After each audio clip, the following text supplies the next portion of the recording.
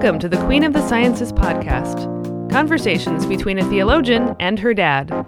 I'm your host, Sarah Henlicky Wilson. And I am Paul R. Henlicky. Today on the show, we are talking about the resurrection, or to be specific, the resurrection of the crucified one. We began our season 2 of this podcast by talking about the crucifixion, and let's all admit it was a fairly grim and gruesome episode because crucifixion is the worst thing you can do to a person, pretty much.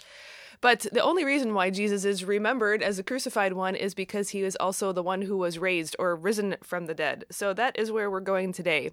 Dad, as we were preparing for this, I was thinking about my immense fondness for Jesus Christ Superstar, the musical, despite its vast raft of theological and spiritual misjudgments.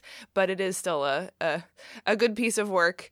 But the first time I heard it, I was on a road trip in college, and a friend played it for me. And I was utterly outraged that it simply ended with Jesus' burial, or maybe early in the morning, that there was no resurrection. I thought it was, just overtly trying to promote the idea that Jesus just died and that was the end of it. Now I think that probably you can't film the resurrection successfully, and I think that will actually be an important point for us to get to. But I will say at least this: Jesus Christ Superstar was wiser to end before the resurrection than its companion attempt at retelling the gospel in a contemporary idiom, namely Godspell, which, if I recall correctly in the film version, concludes with the disciples carrying Jesus' corpse, skipping and dancing through the city and singing with joy and praise, as if there's anything to be happy about somebody being dead and staying dead, especially on account of crucifixion. So I think the key point for us to take away here is that the only reason it matters that Jesus was crucified is that he was raised. But then, of course, that begs the question of what exactly are we talking about when we talk about resurrection, especially if it's hard to do in a musical or in a movie or in any other artistic format. What do you think? Well, very good. That makes me think back to the 60s when I was a teenager and Jesus Christ Superstar first came out on Broadway. And I lived in the suburbs of New York City. And I think I saw the production on Broadway several times. I didn't know that. I was very enthusiastic for it. And because, at that time, growing up in suburban New Jersey, the secularism was so thick that here was popular music talking about Jesus Christ. And wow, that's really great. No matter how theologically confused these lyrics are, this is just great. And even my father, a conservative Missouri Synod Lutheran pastor, patiently listened to the whole thing with me and pronounced his imprimatur that this was a good thing. Nice. This was a good thing. At least they're talking about Jesus. Well, I'm glad to know Grandpa would also approve. Yeah, right. But I think you're right. How on earth can you talk about the resurrection as if it were simply an historical fact, just like the fact that Jesus was a Jew, that he was from the city of Nazareth or the town of Nazareth, that he told parables of the kingdom of God, and that he was crucified by Pontius Pilate. All these are historically ascertainable facts. But the resurrection is a test that divides the house, and its eventuality or eventfulness or factuality is precisely what's at stake in this division of the house. It's certainly true that all the literature of the New Testament we have, that from the earliest extant writing, which is Paul's first letter to the Thessalonians, on through the rest of the corpus of the New Testament, every single bit of it is written and thought through the prism, as you said, of the primitive gospel, of the resurrection of the crucified one. And that isn't so just straightforward or obvious as it might seem at first. One of the things I relearned in preparing for this episode, looking at some essays by N.T. Wright, who has been one of the major exponents or maybe interpreters of what resurrection can even mean, what he said is that what we see in the Judaism of the period is a actually huge range of perspectives on resurrection. There's no kind of coherent central narrative of what it is. There are some clear things that it's in dialogue with. For example, it's against the Greek or pagan understanding, which is purely immortality of the soul, no resurrection of the body. Like for the pagan world, the body is just done at death. And for the Jews, there was some possibility of ongoing bodily life beyond Sheol, which is, the Old Testament term for what we might call hell. It's more like the holding tank of the dead. But then there was this whole range. It didn't mean everybody necessarily. It probably was most associated with the vindication of the martyrs, like the Maccabees, again, under pagan attacks. It definitely never meant one single person who was temporarily detached from everybody else's resurrection. Like if there was going to be a resurrection, it was going to be a collective resurrection of the righteous of Israel all at once, and that would in that moment inaugurate an eschatological age so that time could not, and history could not possibly look the same as they did before. And it's kind of like in this broad nexus of ideas that the proclamation of Jesus' resurrection comes through. And what's interesting about it then is that, as you say, in the New Testament, there is this unanimity and concision about what they mean when they say this, which is quite unlike the environment in which it is found. Yeah, that kind of, in this broad background that N.T. Wright has sketched out from his study of intertestamental Judaism, the early Christian conviction expressed in the statement, Jesus rose from the dead, Jesus was raised from the dead, is kind of unique over against all the multiple possibilities of conceiving of such a thing, right? Yeah. What struck me, too, is that this is, I think, Wright addressing more contemporary people, but he talks about what resurrection or saying Jesus has been raised could not possibly mean. So, for instance, sorry, Rudolf Bultmann, I know we beat you up a lot on this program, but you kind of brought it on yourself. But there's no way that the followers of Jesus or Jews of his time would say Jesus has been raised to describe an internal change in their own spiritual state or awareness. There's no rising into the kerygma or any nonsense like that. That is just that there's other language that would have made sense for talking about that kind of feeling. Like other Jews would have had a feeling of peace about the fate of the martyrs, for example, in God's care, but they would not have said Jesus has been raised from the dead. Or they wouldn't use it to describe the apparition of a dead person, which was rare but known. An example of this is the really comical little story in Acts when Peter is let out of prison by an angel and he comes to the house where his friends are, and Rhoda, the servant maid, is so excited to see him that she actually forgets to unlock the door and let him in and rushes back to the crowd and says, it's Peter, he's here. And they're like, no, you just saw his angel. He's dead. He's obviously dead. And she's like, no, really. But the fact that they just say this so easily, his angel, means that they understand they could be having a vision of the dead Peter, but they did not mean, Peter raised from the dead. If they had, they would have, insisted she go and open the door right away. So again, the language of resurrection is very precise and very much about bodily integrity, not just internal peace or visions of one who is dead. Right, and that's so many people have taken offense at the physicality of the body, as if, and then you can raise all sorts of rationalistic objections to the idea of resurrection. After all, our bodies decompose and they're recycled into the Earth's environment, and then the atoms, the molecules that are reprocessed and appear perhaps also in later generations of human beings. So in the resurrection, how are you possibly going to put all these parts back together? You get that kind of common sense objection to the physicality of the resurrection. Augustine in The City of God takes these questions up at great length, like talking about fingernails and hair. Like, will all the fingernails you've ever produced be raised with you? Weird stuff like that. Or one that occurred to me is, what if Jesus had been beheaded instead of crucified? Would the resurrection involve refusing his head to his neck? Right, exactly. Or you can also raise other objections like, if you die as an infant or as a child, will you be resurrected in that state with a future life to grow ahead of you, or will you be in your maturity? If you're old and decrepit, will you be resurrected in that state? Right. And continue in eternity in a decrepit state? All sorts of objections to but here there's a certain ignorance of the Greek language, which rather carefully distinguishes between two words, sarx, which we should translate as meat, more commonly flesh. This is referring to the body qua physicality.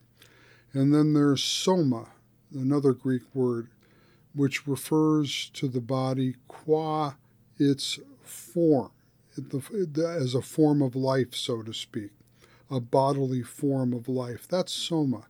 And what's so significant about soma is that it designates our inherent reference as individuals with our own body to other bodies. There's a social reference to being soma in our bodiness, in our sexuality, in our interchange with the environment through respiration and eating and drinking and eliminating and so forth and so on. This having a soma means I am available to others as something specifically living there in this piece of space and time. And so talking about the resurrection, especially in 1 Corinthians 15, Paul rather sharply distinguishes between sarx and soma. He says food is meant for the stomach, and the stomach is meant for food, referring to physicality, and both will be left behind in the resurrection. It is sown a physical body, he says, and it is raised a spiritual body. So there's this distinction again between sarx and soma, between meat, flesh, physicality, and the social nature of humanity as individuals referred to others, to an environment, to other human beings in a community of love, and ultimately to God. Yeah, if I can just briefly refer us back to Leviticus, one of the insights there is that personhood or individuality is a delimitation, and the delimitation comes from a wall, not an evil wall that excludes, but a wall of integrity, like a cell wall, is the difference between life and death, essentially. And so that delimitation of my space or my reality from that of others is actually the life-giving limit that lets me have community. By contrast, one of the weirder things to come out of Silicon Valley is this, great messianic expectation of the grand upload, or whatever they call it, when everybody's consciousness is, they leave the body behind, the physicality behind, but what they imagine, I guess, is the mind or consciousness uploaded. But what's always struck me as so horrifying about that is that there's no longer any delimitation. There's no boundary between this consciousness and that. It doesn't sound to me like a joyous intercommunion. It sounds to me like just the static and rattle of your, senseless dreams in the middle of the night. Yeah, and of course, you can ask the question, how could there be consciousness or self-consciousness apart from bodiliness in the sense of soma? I learned that I am me and not mama. That's one of the first things the infant does as it separates from the mother's womb and from the mother's nursing breasts and so forth and so on. I am not an extension of her. I am my own person. And that's the beginning of its consciousness, that distinction and relationship with another body, a body that it's intimately related to, particularly in the mother. So the whole Jewish heritage, when it conceives of the possibility of eternal life, as varied and vague as the ideas were, a la N.T. Wright, right? As varied and vague as these ideas were, what they had in common was that it was inconceivable to the intertestamental mind of the children of Israel that eternal life could be in a disembodied state. And that is the sharpest point of disagreement with the pagan world around it. Right, and it's worth it for a moment, just you mentioned that earlier, Sarah. Let's talk about that for a minute, because the whole pagan conception of eternal life, so far as it has one, is based upon its repugnance at physicality. That whatever it is that animates the physical, the true life of the physical, is in principle separable from the physical. So this can be either psyche in Greek, anima in Latin, the soul, conceived of as the power of life, or it can be spirit in another very vague sense, but the metaphor there is respiration, inhaling and exhaling. What's the difference between a corpse and a living being? A living being breathes, right? And then that's the spirit of it, the spirit of the body which gives it life. And then there's the Platonic tradition, which finally conceives of the soul as mind, as the intellectual power of life, and that's what really survives as eternal. And there you can, in all of these ways, you can ask, to what extent does the real human being from birthday to death day, that's identity is forged in its historical experience, to what extent does that human being survive in any of these ideas? Answer, very little. Yeah, it's amazing. I've said this before, but after 4,000 years of Judaism and 2,000 plus years or so of Christianity, I think the pagans are still winning. I think still very fundamentally in Western culture, we still opt for the immortality of the soul, and we still are fundamentally disgusted at the body and always looking at ways to leave it behind, whether through practical engineering or just through a kind of denial at the way we are shaped and experience reality only through our specific delimited historical bodily experiences. And this is a very deep theme, isn't it? Because having a body, being available to others, that is our deeply rooted and, I would say, ineradicable vulnerability. And that's what we want to escape from. And with good reason a lot of the time. I mean, people we're not only vulnerable, we're vulnerable sinners in the midst of other sinners. I totally get the desire to escape my potential being the object of someone else's violence or maliciousness or ignorance, whatever, Yeah, we get that. It's not a totally irrational response. But the Christian resurrection alternative to that is to say whoever fears God has nothing else in all creation to fear. And whoever becomes vulnerable to God becomes invulnerable to anything else in all creation. That's the resurrection faith that steels the nerves of the martyrs so that they can face torture and death in that, like we talked about, perpetuum felicitas.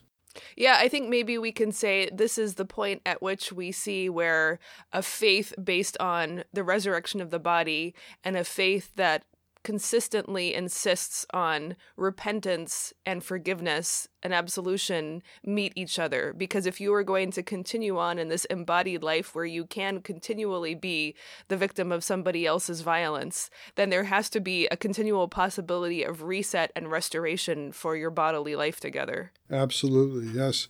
Right, which is why we live by faith, and faith lives by the Word of God, which we need to hear constantly, not just once and for all and forget it, but in every new circumstance of life, which is a circumstance of vulnerability to forces that may be indifferent, that may be malicious and hostile, but in any case, forces that can badly hurt us. And in that real lived life, carrying one's cross, following Jesus, one constantly needs to hear the message of the resurrection of the crucified in order to persevere.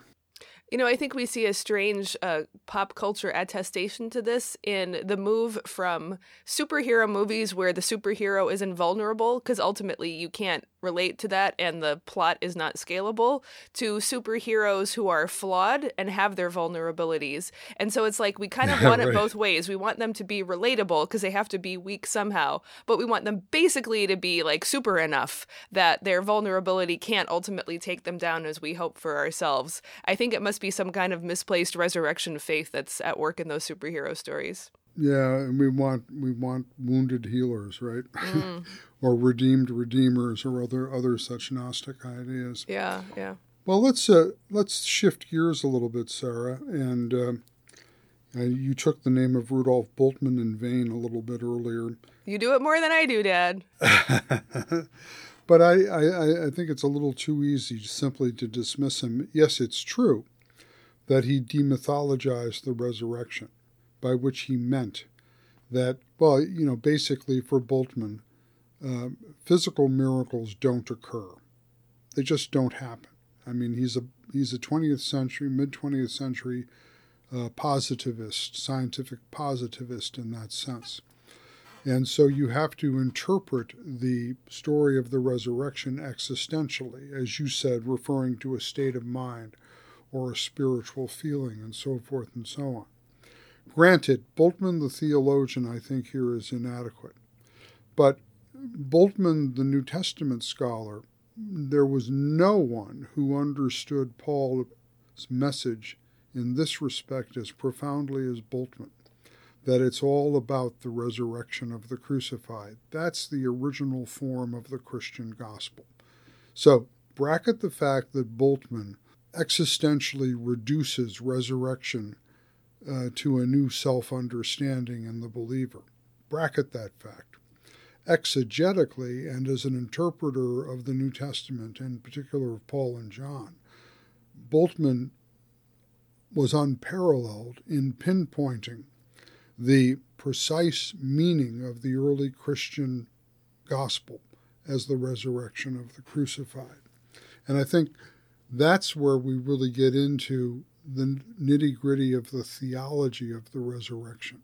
That's the segue I'd like to make. All right, well, let's lead into that. So you've observed, or as many others have as well, that there are two forms of witness to the resurrection, namely the empty tomb stories and the appearance or visitation of Jesus stories. However, the critical part is that both of them are one step removed. We are seeing the witnesses who saw these things, empty tomb or risen Jesus. What we do not see ever or even get alluded to in any detail is the resurrection itself. And in fact, often in the resurrection stories, it's in this passive or divine passive or indirect deponent voice saying that Jesus has been raised, but not being very clear on by whom or certainly how is not there. So why don't you unpack for us what that means theologically as well as historically, if that's relevant here? Yeah, I think when you referred to N.T. Wright, and I think he's an impressive scholar, and his book, The Resurrection of the Son of God, is a very important read. 30 years earlier, I cut my theological teeth reading Wolfhart Pannenberg's book, Jesus, God, and Man, in which he too made arguments for the resurrection, now to use language a little bit clumsily here, as a resurrection as a historical event. And he too made arguments that are very parallel to Wright's, that the rise of early Christianity and the universality of its conviction that God had spoken a new and creative word in raising Jesus from death. And this was precisely the word of God, the good news that had to be spread to all the world. Pannenberg said, just like N.T. Wright, that nothing else explains the rise of early Christianity, nor nothing else explains the remarkable revolutionary message of early Christianity. And Pannenberg then tried to make theological hay out of this discovery, which he really owed to Bultmann, that the specific gospel of the New Testament is the resurrection of the crucified. And I think this is going to lead into something that you want to talk about, because with the various verbs for resurrection in the New Testament. Because the title of Pannenberg's early book was Jesus, God and Man. And actually, you can talk about the resurrection in both of those dimensions, can't you? Mm-hmm. So go ahead and talk about it. Okay. Well, yeah. So a number of years ago, I just got curious about the fact that there are two different verbs used, I thought, more or less interchangeably in Greek to describe the resurrection, egero and anistemi. And they're both totally ordinary verbs normally. I mean, egero just means to rise up from sitting, and anistemi means to stand again. The ana, we often have prefixes in English. Anastasis, meaning resurrection, like the girl's name Anastasia. So anyway, I was just kind of curious, why are there two, and do they have any technical sense? Usually they're made technical by adding ek nekron, which means from the dead. But what I discovered, actually, is that there is a very interesting and distinctive usage in the New Testament writings about them. So, for instance, the noun anastasis for resurrection is always used, except in one single case where it's derived from the other verb, agersis, from egero. But on the other hand, there's definite preferences running. So, for instance, Matthew's gospel never uses the anastemi verb for Jesus' resurrection. He only uses egero, and it's always, when it's talking about Jesus or anyone being raised, it's always in the either the passive voice or in the definite voice, which looks passive but is active. And that's why you sometimes see in different translations it says either Jesus is risen or Jesus has been raised. The reason why is you have to decide from context whether it's a passive or a definite verb. Paul absolutely hates anastemi.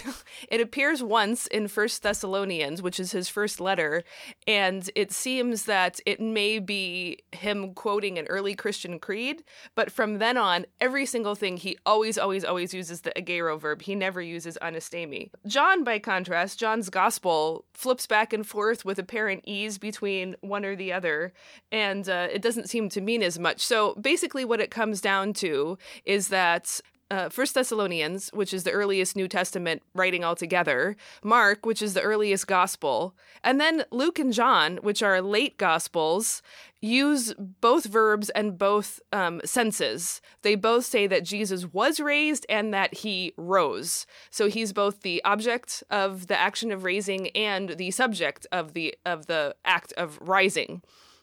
Whereas by contrast, Matthew, all of Paul except for 1 Thessalonians, and the few other epistles and Revelation that mention Jesus rising, they only have it in the passive, saying Jesus was raised, and they always use egero and never ever anastemi.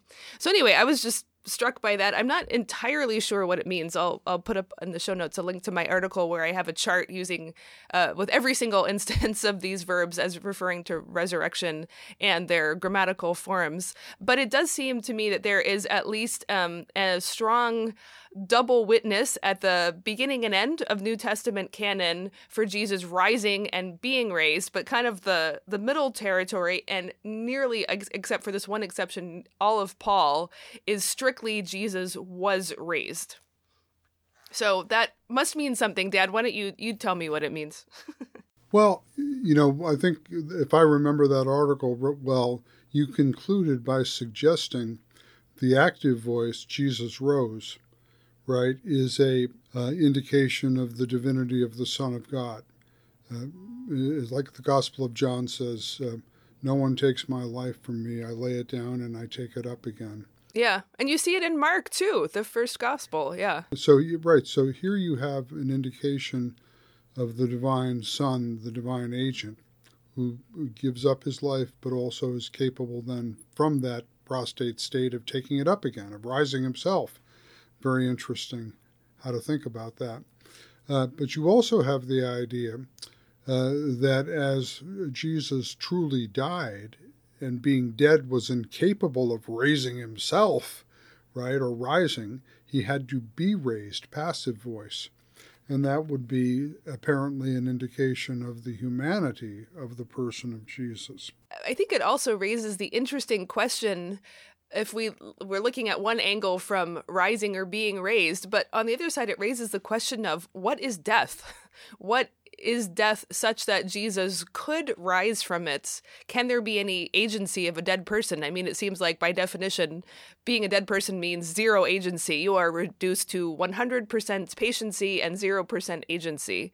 But on the other hand, seems to be some sense in which Jesus' death retains a kind of agency, if, in his divinity, if not in his humanity. I don't know if we want to separate the natures that sharply in the person. We do have this peculiar witness from the Petrine letters about Jesus descending into the realm of the dead. Is he an agent there? Is he purely a passive agent of death and hell? So the resurrection question does ask, more sharply the death question as well. Very good. Yes, exactly what is death. And here you would have to talk about death in several different dimensions. Physical death, for example, and then spiritual death, death to God. We'll get into that in a second. But this is the passage. Paul starts the letter to the Romans with this quotation from what most scholars think was an early Christian creedal statement about the identity of Jesus Christ, crucified and risen. He talks about the gospel promised beforehand through the prophets of the Old Testament and the Holy Scriptures, and it's the gospel concerning his Son. Now, here's what's interesting. Who was descended from David according to the flesh, and was declared to be Son of God with power, according to the Spirit of holiness, or the Holy Spirit, by the resurrection from the dead, Jesus Christ our Lord. Right? That's a very interesting passage, because it would seem to indicate first the messianic humanity of Jesus as a descendant of David, and then it would seem to indicate that the declaration or the revelation of his sonship was an act of the Holy Spirit who raised him from the dead by the resurrection from the dead. That, if that was the early Christian understanding of what had happened in the resurrection, it's kind of interesting, isn't it, that you could actually think that it is the deity that has become passive in the incarnation, that suffers death and must be revived, resurrected, and it's the humanity that is active and raises itself from dead, presumably in response to the Holy Spirit's summoning or calling or something, come forth, like Jesus said to Lazarus, and it's Lazarus who rises and comes forth. You see what I'm indicating here? No, actually, do it again. I don't follow how you make the argument that the deity is passive and the humanity is active. Because it's only in the resurrection that the deity is declared or revealed, according to this passage. And it's not the deity reveals itself, it's that it's revealed by the Holy Spirit, by the act of resurrection. On the other side, it's the humanity of the messianic humanity of the Son of David, right, who actively goes to death, and then I'm suggesting perhaps it's the humanity that actively rises. Oh, I see. Wow, that's a very provocative thought, and it's a more another example of the joyful exchange in the unity of the person that I had never thought about before. I guess I understood, and I would be happy to be wrong about this, that the declaring him to be the Son of God according to power, is that right? It seemed to me to have more of a forensic quality, as we see in the doctrine of justification, which has always made me a little nervous about what Paul thought about Jesus' divinity. But you seem to be arguing instead that it's this exchange in which the humanity is the agent and the divinity is the patient, and that is part, in fact, of the gospel action of Jesus' life, death, and resurrection. Is that right? I think that is right, Sarah. I think that what I'm trying to get at here with this whole line of questioning is, what is the resurrection as a theological event? What is the resurrection as a theological event? Now, if it's the invulnerable eternal Son of God who makes believe that he dies, he doesn't really die, because then he can just, raise himself up again, right? Pop up like Groundhog's Day, right? Right.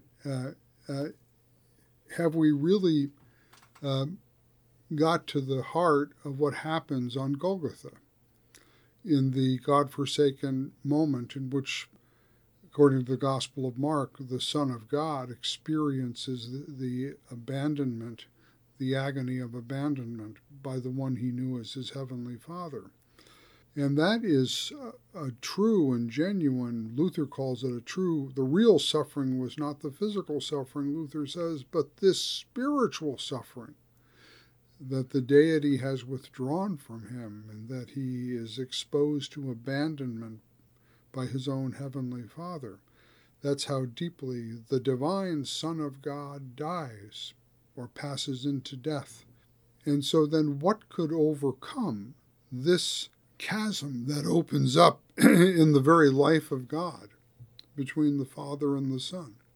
And I think what's suggested here is that it's the Holy Spirit who causes or brings, to put this all kind of melodramatically, but that's the only way we can really talk about this as an event in the life of God. But it's the Holy Spirit who says, "Behold your crucified, dead, and buried divine Son, who in humility and in obedience drank the cup of divine wrath that you commanded him to, including your own turning away from him in that awful moment, at that eternal moment of hell that occurred on Golgotha. And as it were, says to the Heavenly Father, "Behold your Son, shrouded in the sin of the world, who did this in obedience to you and out of love for lost humanity." To which the joyful news of the resurrection is that the Heavenly Father says, "That is indeed my Son. Declare him so, powerfully." And that's what the resurrection is, theologically considered. I see. So the visions or the voice of the Father at Jesus' baptism and transfiguration are, in a sense, practice runs for the real one that's really going to count, when the Father vindicates his crucified and truly dead Son to say, "This is my beloved Son. Listen to him from now and always." And I like what you said there, Dad, because it also makes the Holy Spirit necessary to the whole story of what's unfolding here. It's very easy to, the Holy Spirit always gets lost in the shuffle somehow. But what you're saying here is that for the resurrection of the crucified one to take place, there has to be a Holy Spirit who is calling to the dead 100% patient, 0% agent Jesus in the tomb to come forth and receive his crown from his Father. So the divine person is raised, but in his humanity he rises. Right. How's that? Yeah. No, it's wonderful. Yeah. It's I believe it. That's what it's all that's what my life is premised on, right? Well, I think a lot of people get hung up on the resurrection because they think it's nothing but a physical miracle that is supposed to be evidence for the truth of Christianity or the truth about Jesus or something like that. And that, I think, the whole Doubting Thomas story in the Gospel of John is meant to say, no, that's not the point. That is not the point at all. The resurrection stories convince no one to believe in Christianity. Let's just put that out there on the table. Yeah, if anything, they actively create disbelief. I think the Lazarus story in John is doing the same thing. It's saying, if you want a resuscitation, we can give you a resuscitation, but it's not the thing that we're headed for. It's so striking that Jesus says, I am the resurrection and the life, which seems to be like some sort of confirmation of what he's about to do with Lazarus, but actually it's the dramatic contrast with what he's going to do with Lazarus. Lazarus is a temporary rescue mission, but it's not the changing everything that happens with Jesus at the end there. And I also think along these lines, all the Gospels report in a way that seems to me almost not quite thumb-nosing, but something along that lines of kind of taunting, deliberately giving you what would have been considered unreliable witnesses. I mean, all the Gospel testimonies is that the women are the first witnesses, and of course they're, at the time, inadmissible in a court of law, and they're notorious for their gossip and womanly talk, so you can't trust anything they say. And you see an empty tomb. Mark ends totally inconclusively, and the Thomas story you mentioned in John is, you can be right there and hear the good news and refuse to believe it. In Matthew's gospel, on the Mount of Ascension, Matthew actually says people are standing there seeing Jesus raised and lifted to heaven, and yet some doubted. So again, as the evidence that demands a verdict, resurrection is such a non-starter. Absolutely. And so then we have to ask, then what is the theological function of the resurrection narratives? And here I would suggest to you, historically in early Christianity, the resurrection narratives served an anti-Docetic purpose. Docetism, remember, is the early Christian heresy that denied that Jesus was a human being of flesh and blood, that he only appeared to be a human body, an enfleshed human body, was in fact a phantom or a hologram or something like that, an apparition, much like you see the Hindu gods depicted in Indian movies, that kind of, or a hero in a Greek movie about the ancient Greek gods and heroes and so forth.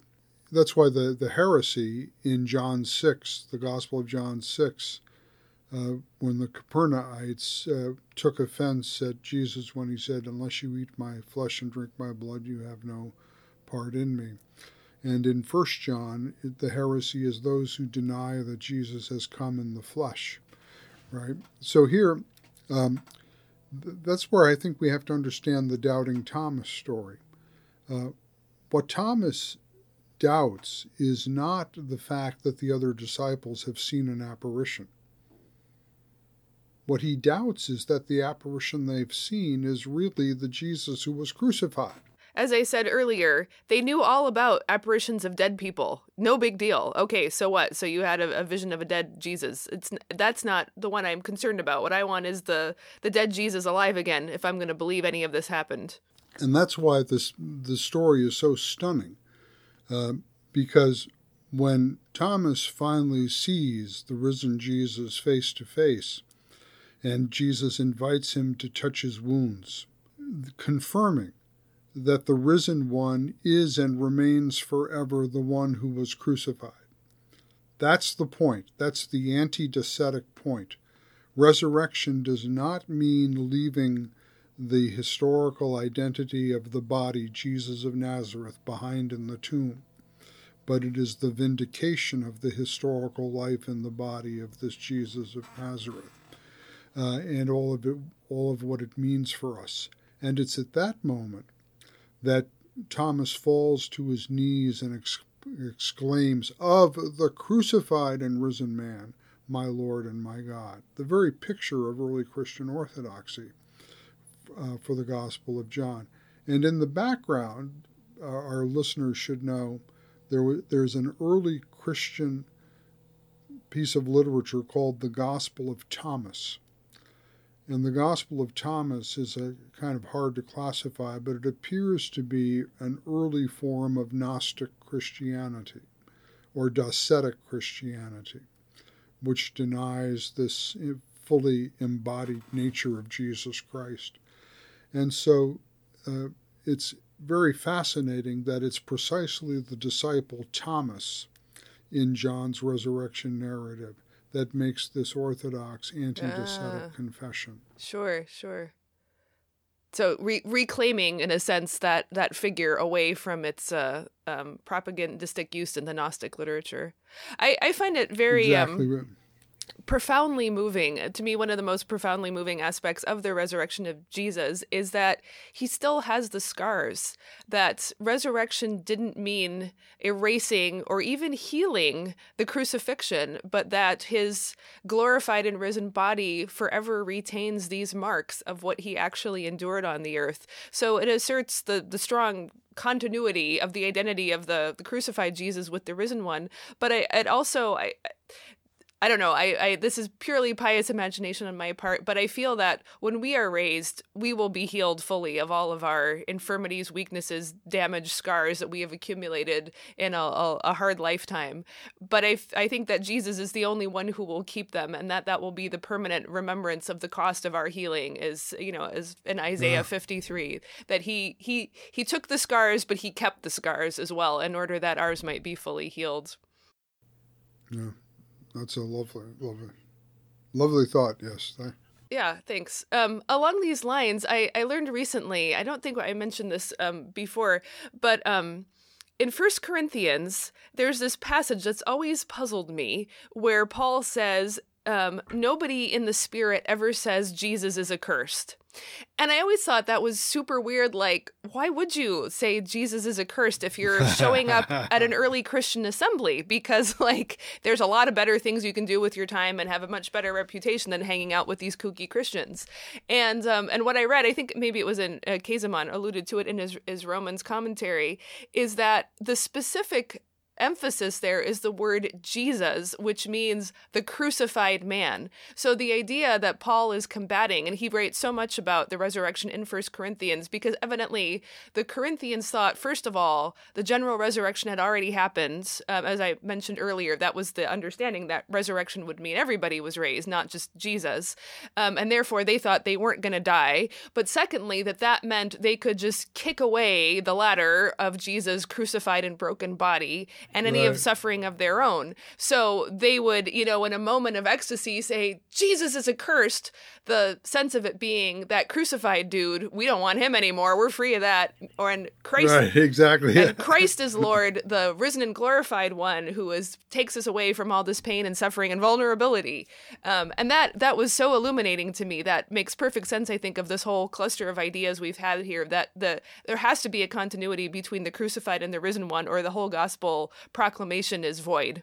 Yeah, and that's in our Lutheran theology. That's the traditional emphasis in Christology on the unity of person, what you could call a single subject Christology. Again, Philippians 2, the Christ hymn that Paul adapts in Philippians 2, is the seat of this doctrine of the unity of the person. There is one singular subject of the patient of all the action. That's the one who was eternally in the form of God, equal to God, but did not count equality with God something to be coveted, but he emptied himself, a divine act of humility, of renunciation, and took on the form of a servant, became incarnate, and then became obedient in his incarnate state, even to death upon a cross. Therefore, God has highly exalted him and given him the name above every name. Now notice, it's one subject, one singular subject, who passes through, in a real history, passes through several states of being, of existence. Eternal glory with God from eternity, a state of humiliation in the flesh, in the obedience of faith in the flesh, and then a vindication and exaltation to lordship, a liberating lordship over a redeemed creation. One subject, not two. There's not a Son of God and a Son of Mary. There's not a risen Christ and a crucified Jesus. It's one person, right, that passes through these several states. And that has been historically a very important witness of the Lutheran theological tradition. Yeah, and obviously picking up on some but not all strains of the early church, where it's definitely also highly disputed. Yeah. So as we're wrapping this up here, you've talked often, and I'd like you to maybe expand on this a little bit more here, about the difference between demythologization, which is the Bultmannian term, and your case for deliteralization as tools for those of us who would like to witness to our faith in the crucified one who was raised from the dead by his Father. You know, as we said, as a historical event, although we believe it and profess it, it's kind of a non-starter for bringing people in. I mean, maybe not. If people believe it, fine. I'm not trying to talk you out of it or anything. But your point, I think your deeper point, is that we have to talk theologically decode what this means, not to take away the body or the history, but in order to render it intelligible and meaningful for people. So can you just sketch out for us, what do you mean when you talk about deliteralizing these meanings in order to render the theological meaning available to people who can't start because of, logically, ancient people knew as well as we do now that dead people don't come back to life. It's not like they were ignorant of that fact. But how can we open up this conversation for skeptics today? Or I should say for Christians who are showing up but don't actually believe or know what they believe about the resurrection because it seems weird and they're embarrassed by it. Let me just make a broad statement, and then I'll rapidly try to get to your question.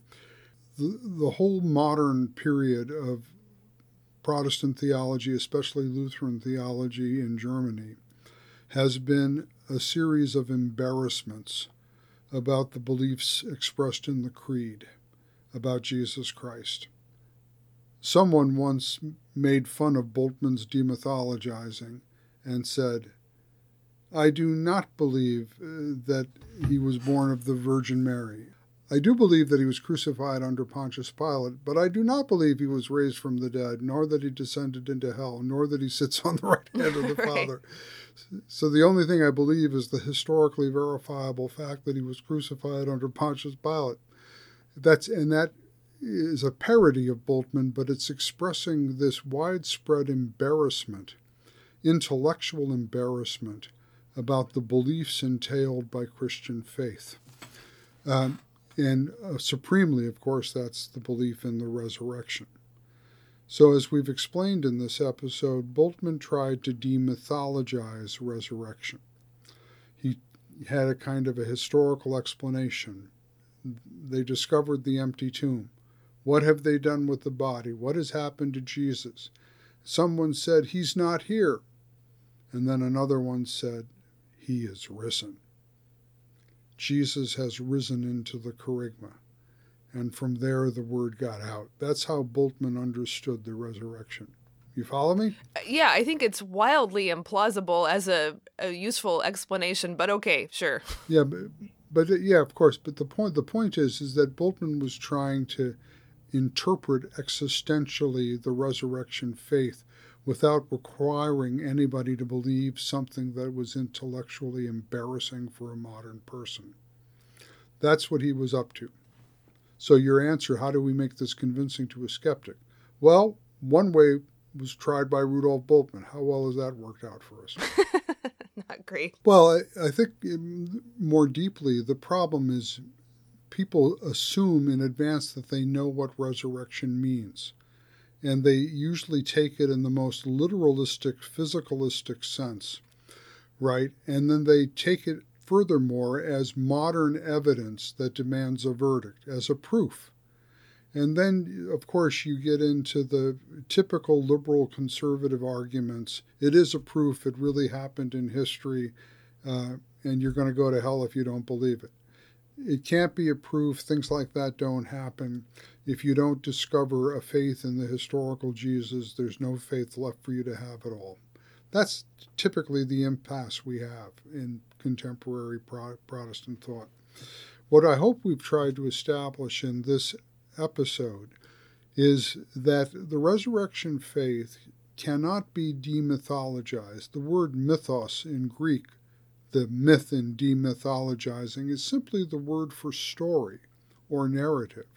You cannot take this story away, as in Philippians 2. It's integral, a state of glory, a state of humiliation, a state of vindication and exaltation. If you're talking about Jesus Christ, the Son of God, you're talking about a single subject that passes through these historical states. Now, the point of this story is not convincing evidence for a skeptic. It's rather about the identity of Jesus Christ, the identity of God, and therefore the identity of Christian believers. What the payoff is, the punchline of it all is who is God and what is God doing and who are we in relationship to this God? And here, I think the classic answers are very simple. In Romans 4, Paul, for example, says about Abraham, Abraham is the father of faith, in the presence of the God in whom he believed, who gives life to the dead and calls into existence the things that do not exist. That's a statement about what the one true God is. Who is and what is God? God is God of resurrection. God is the one who calls into being things that don't yet exist. God is the one who always has new possibilities when, humanly speaking, we've come to a dead end. And when we say the word God, we're not talking about an impersonal, abstract principle somewhere up in the heavens who has no regard or care for the creation, but the God who is determined from the beginning to redeem and fulfill all the creatures of his creating through the missions of his Son and the Spirit. That is the God of the resurrection, who calls into being things that don't yet exist, who can make a way when there is no way.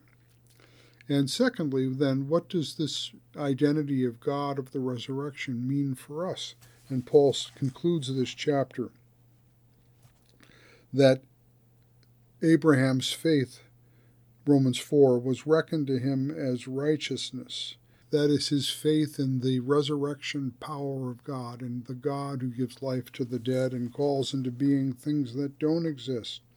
And he says this was written not only for Abraham's sake, but for ours also. It will be reckoned to us who believe in him who raised Jesus our Lord from the dead, who was handed over to death for our trespasses and was raised for our justification. So I think, Sarah, the way to really unpack the resurrection of the crucified one is the interpretive work of theology, which explains this as an event in the life of God, in which God sought and found the way through the humble obedience and ignominious death of his own beloved Son on the cross. God found the way to reach all the way into the darkness and death of humanity, and there firmly to grab hold of us in a way that can never be separated, so that in union with the crucified Son, we too, who are attached to him in this way by repentance and faith, will share in his vindication and glory. Wonderful. So I guess what I would take from that is then, if we look at the resurrection as an event within the realm of human, scientific, or historical possibilities, we will fundamentally misunderstand it, because we will be looking within, the created realm of things that can happen or can't happen.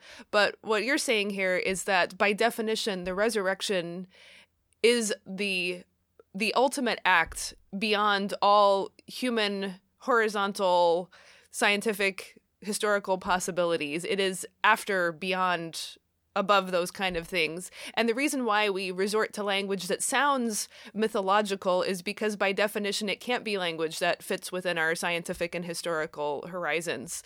And science and history are great. We are deeply invested in human possibility because we also confess God as creator. But when we're talking about the resurrection, we are looking to the God who created out of nothing. We're looking to the God who raised Jesus out of the dead, which is the state of nothingness after creation. We're looking to the God who justifies the ungodly who have nothing to offer for their own righteousness. That is the place we're looking at, and that's why we have to go beyond this realm of possibility, precisely to the realm of impossibility. That's where we truly find God. Yeah, there was a really good German biblical scholar of my generation called Gerd Tyson, who wrote a wonderful book on the miracles of the New Testament, a very fine survey and interpretation of all the miracle stories attributed to Jesus. And he made 2 points. All the miracle stories are nothing but anticipations of the resurrection, number one. And number two, all the miracle stories have one purpose only, to indicate the God who has possibilities beyond our imagination. That's it. That's all they're trying to do. That their point is solely and exclusively theological, to indicate God who has these possibilities, and in the process, of course, to reveal God's good and gracious will. So all the stories of Jesus' healing the sick have become for us the mandate that we carry on the work of Christ by our own work of healing, and that includes the rise of medical science and so forth. Yeah. Yeah, so I think to anticipate, we'll eventually talk about the doctrine of vocation. But what that says to me is that pursue every human possibility, every good human possibility that lies within your power, because that is part of the gift of creaturely and bodily life. But every power, every possibility you have eventually hits a brick wall. It comes to a screeching, screaming halt. And then what? And the reason why we talk about God as the creator out of nothing and the raiser of the dead and the justifier of the ungodly is because for all the wonders of human possibility, they always, always end. God's possibilities do not. Exactly. Now, and I want to make one concluding thought. We're recording this episode of our podcast during we're coming to the apex of the global pandemic crisis over the novel coronavirus. Well, we hope it's the apex. We don't know. We don't know. And I think this is a very significant event in our history, no matter how it turns out in the short term, because we've suddenly realized with a deep shock how fragile our institutions are throughout the world, and how easily this event could topple the world into a global depression, and how difficult it would be to extract ourselves out of it. And the fact that we might develop a vaccine for this coronavirus, we've now given a shot across the bow, a warning that other pandemics are possible, and that our systems and institutions are highly fragile, vulnerable. The whole house of cards could collapse. A lot of modern Christians, especially in the West, have really replaced faith in the God of the resurrection with faith in history as God. Don't you want to be on the right side of history? That's something we ask all the time, as if history is God. And what that really reveals is our kind of sometimes fatalistic, but usually optimistic faith, belief in human progress. A global depression could, just like it did 80 years ago, or a global pandemic, just like the Spanish influenza did 100 years ago, any of these catastrophic events could suddenly destroy the so-called American dream and all the other dreams of modern humanity, to triumph over nature and ease our way forward into every day in every way getting a little bit better. I often say that to my students, Sarah, after I've taught them the Holocaust course.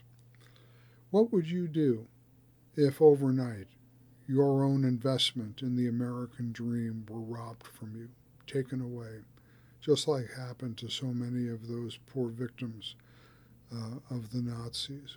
What would you do if you lost that tacit faith? And of course, for most of them, it's an utterly shocking question. It's a question that just demoralizes and defeats them, even in thinking it.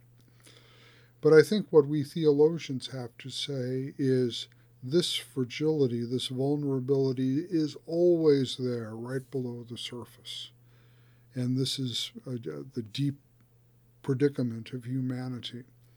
And for those with ears to hear, the gospel of the resurrection fortifies even us who are in the grip of a global pandemic to live in hope.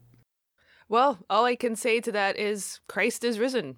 He is. Hallelujah. Hallelujah. All right. Well, next time then, following more or less logically on this, we are going to present you with a bouquet of early Christological heresies in order for you to, I guess bouquet is a bad choice of word, right? Because it seems like it's something you want to keep. You'll want to fling these flowers out the back door.